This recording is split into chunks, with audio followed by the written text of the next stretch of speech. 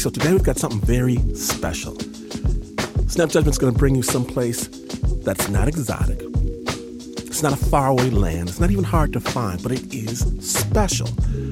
We're going to the Cadillac Hotel, a single-room occupancy hotel in San Francisco's Skid Row, a neighborhood called the Tenderloin. The Cadillac was built just after the 1906 earthquake, and in the early days, it was a glamorous way station for visitors looking to dance, to listen to jazz, to gamble. Over the years, though, the neighborhood changed. And so did the Cadillac. Now, when people come to the hotel, they tend not to leave. And our story starts when one of the Cadillac's residents, Monica Santiago, she finally makes it out, but she doesn't make it out alive. Snap Judgment.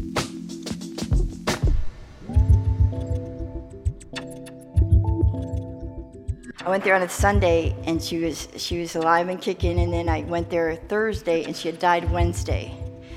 And nobody had alerted you? Nobody alerted me, no. And so I lost track of her. Hetty and Monica had been side by side for a long time. They were partners for 13 years, best friends for most of their lives. But when Monica was only 54, she was diagnosed with ovarian cancer. The last time I seen her, I climbed in bed with her. She said, "Come up here and watch TV with me." And we were watching cartoons, singing with the cartoons. And then how many days later was it that you found out she'd died? Just a couple of days, or just 2 days. And so you walked in and you asked to see her, and what did the nurse say? She passed away. I asked her what happens to the body, and I didn't want her in the morgue. It just gives me the creeps, the morgue. They weren't supposed to tell me anything. You're not a relative, you're not power of attorney, and you're not next of kin. Same thing over and over. Monica had promised that they'd grow old together, but she knew this day would come. As her cancer progressed, she started talking about the end and what would happen after it. She and Hetty walked along the San Francisco Bay near Fisherman's Wharf. We went out there one time when they were setting off the fireworks, and we could see them from there. And she said, that would be a really nice place to have your ashes scattered, because you could see the fireworks all the time. So when Hetty showed up at the hospice where Monica spent her final weeks and found out that Monica had died, she knew what she had to do. Get Monica cremated just like she'd wanted. Hetty asked, "What have you done with Monica's body?" Well, they don't want to tell you. Who are you? Like somebody's going to want to know where she is that doesn't love her. Come on. I just want to see her dead body. Come on. That's stupid. The lady at the hospice wouldn't give up a thing. First she said she wasn't authorized to talk to Hetty. Then she said she didn't even have the information. From then on, Hetty's mission was to find Monica's body and get the money together to have it cremated. See, Hetty and Monica's lives weren't constructed like most middle and upper class lives, which meant Monica's death also didn't go down in the normal, next of kin, last will and testament kind of way. Instead, her body got stuck in a grim kind of limbo. No one knew where it was. What little family she had was far away. What little money she had wasn't enough to cover final arrangements. All that she owned was left in a small room at a place called the Cadillac Hotel. Before she died, Monica had told Hetty it would cost $250 to get her cremated. I told her I'd get the money. I told her don't worry about it. Because she went rather quickly, and she said, just take my last check and do it, And I said, I don't think they're going to give us your last check, Monica, Hetty and Monica had lived for years in separate rooms at the Cadillac, a residential hotel in San Francisco, kind of a cross between a boarding house and a flop house. Like a lot of people who live at the Cadillac, they had the bad luck of being poor, and everything that goes with it. Addiction, illness, general down and outness. Okay. At the monthly bingo game in the hotel lobby, news of Monica's death is spreading. It sort of hangs in the air. Bingo! You got bingo, Mary? I think so. Mary, you did that. Yeah, Mary. You did Mary reluctantly claims her prize. She's still reeling about Monica. I'm sad because Monica died. She was nice to me. Yeah. On a piece of printer paper posted near the elevator, next to 2 white candles, there's a sign that says, "Rest in peace, Monica Santiago." It has a picture of Monica, drinking a bottle of Corona. We walked by earlier, they didn't have her picture up, and I didn't know her name. Hetty's in Monica's room, sorting through the stuff she left behind, deciding what to keep and what she might be able to sell. She loads up a handcart of things she's willing to part with, rolls it downstairs and out onto the sidewalk. Yeah, I figured $2 a drawer. You can have the whole drawer for $2. You know, it's got batteries in it. It's got pens and markers, and then this one's $2 too. Hetty lines everything up on Eddy Street, right out in front of the Cadillac. There are blenders, drills, wall hangings. There's a box filled with fedoras and newsboy caps. People coming in and out of the hotel stop to look. Is this a yard sale? Yeah, it's a yard sale. It's a Monica sale. This is Hetty's chance to raise the $250 to pay for Monica's cremation, if she ever finds her body. Monica, that's why these remind me of Monica. But look at all of her paints. I'll take her. Okay, yeah, I will. Right? Monica, okay. Monica painting. And paintbrushes. There were and things stuff? about Monica that were so. Okay. She was so. You can hold it like that. Oh yeah, There she you was go. so. She was so. Butch. She was being a lesbian. That's just that she made me feel like Marilyn Monroe when I first met her. I jumped on her lap and said, "Hi, honey." She was so. I got it this way. But I know the delicate Monica. Through this way here. Mona, I want Momo back. I want my Momo back. The girls, right? They used to call us the girls. Oh. Lots of people look and talk and remember Monica, but nobody really buys anything. Yeah, I see a lot of stuff that if only I could get it, but I can't afford it. In this neighborhood, the Tenderloin, everyone's in more or less the same position. I ain't got no money. It's the end of the month. So most of those people that get checks or Social Security or whatever, around about this time of the month, the last week of the month, we all broke, more or less. We counting pennies, nickels and dimes if we got them. Hetty only manages to sell one hat and a brass unicorn before a fight erupts on the corner.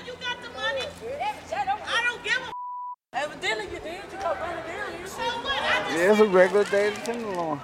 You know, there's always some fussing and there's some fighting. And every so often you might get a stabbing and a gunshot or something. Every so often, not all the time. I'm getting the hell out of the streets, man. Who knows? Hetty made only a couple bucks from the sale. After a few days, she started just handing stuff off to people in the hotel for free. That's why she wouldn't give away any of her clothes. She didn't want to see them on other people. But I'll enjoy seeing them on other people. And whatever stuff was left in Monica's room after that, Hetty crammed into her own. This is hers. This is hers. I got all these little boxes and stuff of her jewelries and then the stuff she used to like to put together, watches and stuff. Back in the 80s, Hetty was married to a guy named Louis. And Monica was Louis's best friend from growing up in New York. That's how the girls met. Hetty's husband, Louis, invited Monica to come stay in San Francisco. In walks this dyke. I was like, oh my God. Thank you. It was love at first sight. Mm-hmm. She was wearing pigskin boots. She was all dressed in white.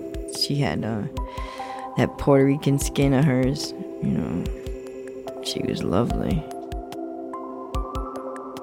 Monica was a force of personality. Sharp dressing, no BS, fiercely loyal to people she liked, just fierce to people she didn't.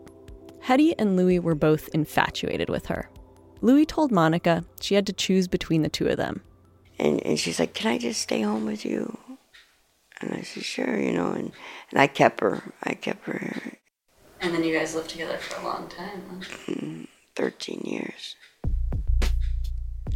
Yeah, we moved down to L.A. We moved to Chicago. Me and her went to Chicago. They were barely 20. They became adventurers, drifters. They bounced from odd job to odd job and state to state, living in hotels just like the Cadillac. Our feet didn't hit the ground for very long. I mean, we got picked up right out of L.A., and we were in Kansas in no time, you know. And then we hitchhiked out of Kansas, and we were on our way to New York. They had lots of hustles, fixing up old motels, delivering cars hundreds of miles for small fees. They also had problems over the years. Monica's mental illness, Hetty's HIV, a tendency to overdo it on drugs. But wherever they were, they made it work. We never fought or anything crazy like that. I've met so many crazy people in this city, and she just wasn't crazy. She was crazy, nuts crazy, but she wasn't crazy. She never pulled nothing on you, stupid. We never talked bad about each other or stole from each other or anything like that. We never even thought of that, I loved Monica. She loved me. Once she moved to hospice, the end came fast for Monica. But Hetty was there every couple of days, by her side. She was so brave. I had bought her this pillow that Edgar had bought 2 of them. Edgar was an old friend of theirs in the Cadillac. It's a $300 pillow from Macy's. And he bought them for like $5 a piece. This guy had stole them, I guess, from Macy's out front, but it still had the price tag on it and everything. It's a beautiful pillow. And so I said, we'll give one to Monica. Hetty took it with her to the hospice. It was the only thing she could think to bring. Because what do you give a girl that has nothing, that doesn't need anything, right? You give her comfort, right? Now, none of the nurses that saw Hetty at the hospice, day in and day out, will tell her where Monica's body's gone. So she's stuck in this bureaucratic no man's land. I'm putting up candles every day. Putting up candles. I love candles. Puerto Ricans have this thing for 7 days after they die. They pray for 7 days. I went back to the hospice looking for that person that's going to tell me something. I wanted to know where she was. I needed to know. And they told me I had to come back when that lady was there or that guy was there. They gave me a number and I called back. She called again and again. She got mixed messages. Sometimes the person who knew what happened to Monica wasn't available. Other times, the people on the phone said they weren't allowed to talk to Hetty, even though she'd been taking care of Monica this whole time. I called the office a couple times. I texted him. I got on the computer and I tried to email him. And no answer. The system sucks. The system's got to be changed. Something's got to change. Hetty says that Monica had sort of worried about this happening. As her last days approached, Monica's idea of having her ashes scattered at Fisherman's Wharf became all tangled up in logistical concerns. She was scared that she'd be buried with other poor people in a single grave. She's like, what's going to happen to me, after I'm dead? And I said, well, we're going to do what we said we were going to do. We're going to spread our ashes. And she said, okay. And I said, but we got to figure out what they do with you when you die. Now reality is starting to look a lot like Monica's worst case scenario. Hetty's worried too. Because I fear that, being someplace that I don't want to be when I die.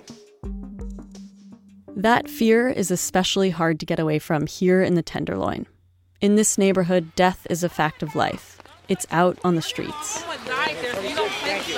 Just up the block from the Cadillac, a guy named Demo was stabbed in front of a bodega called T&L Smoke Shop. Someone died there, so they put it there for memory. You don't disrespect it. A teacher and a group of school kids walk past a little shrine for Demo, a milk crate surrounded by votive candles and bouquets of flowers. On top of the crate are a couple ferns, a farewell card, a soggy pack of Newports, and a big smiley face balloon, just bouncing in the rain.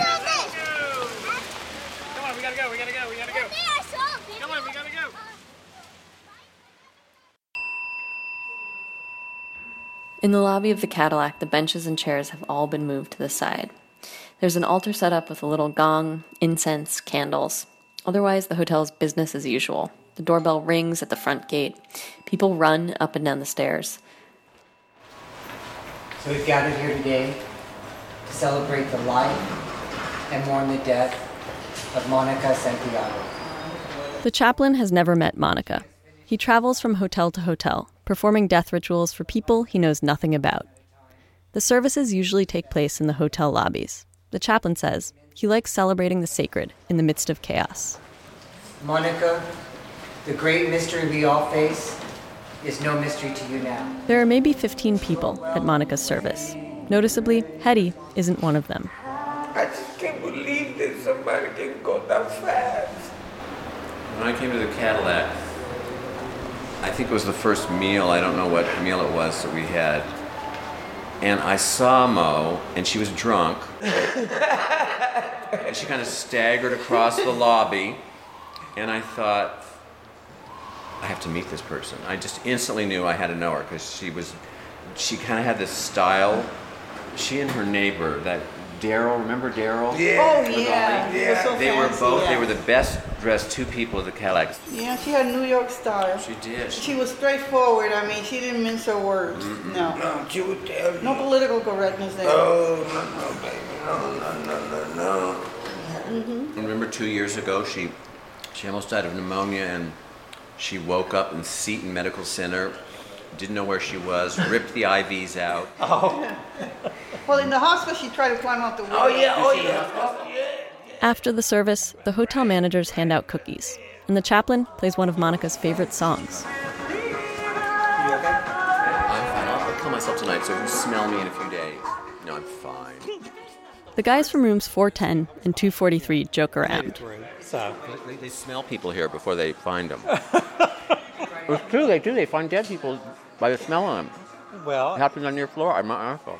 Well, listen. Hetty couldn't bring herself to attend the memorial service. They were having the eulogy downstairs. I didn't really want to go downstairs. She stayed in her room, anxious. It was a horrible day. And made one more phone call to the hospice. They got sick of hearing me call. They just got sick of hearing me call. And I talked to the right person. Finally. It was a new person that I hadn't talked to before. She broke him down, and they put her through. I got a hold of the guy. What the guy at the hospice told Hetty was something completely unexpected. In all her wandering mental loops, she'd never even dreamt it up. He said that she had contributed her body to science. It was a last-minute decision. The whole time Hetty was looking for Monica, she had gone to Stanford. She was in Stanford. They were going to study her for cancer and this and that. She got to do that because we didn't think we'd be able to do that. You know, because me with AIDS and her with cancer, we didn't think we were going to be able to do that. And so that was really cool. We said we were going to do ashes because we didn't think they'd need our bodies for anything because they're so doped up. And, you know, our bodies are beat, you know. We figured nobody'd want them.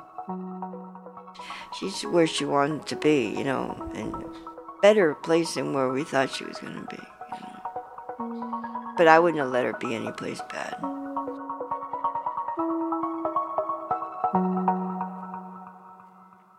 Is there like a place, since her body was given to science, a place where you would kind of go and honor her? I keep going back to her room because it smells like her.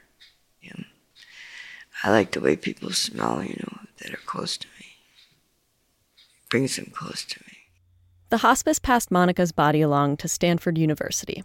Her empty room, 230, will get passed along soon, too. The hotel manager, a woman named Magali, is waiting to rent it out again. Magali chased me yesterday. She said, you get ready to give up the room.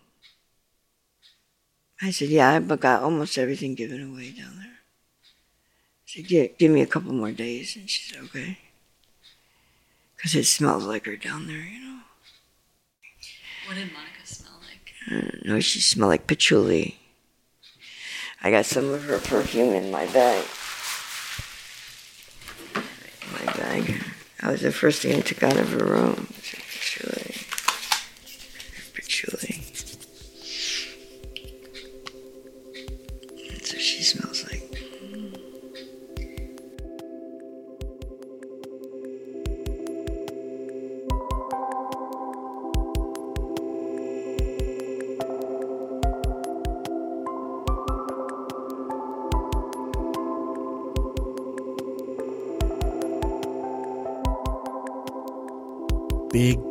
Big thanks to Hetty Torres and all the residents and staff of the Cadillac Hotel for sharing your story with the Snap, Thank you, thank you, thank you. The original score was by Renzo Gorrio. The story is produced by Parker Yesko with assistance from Anna Sussman.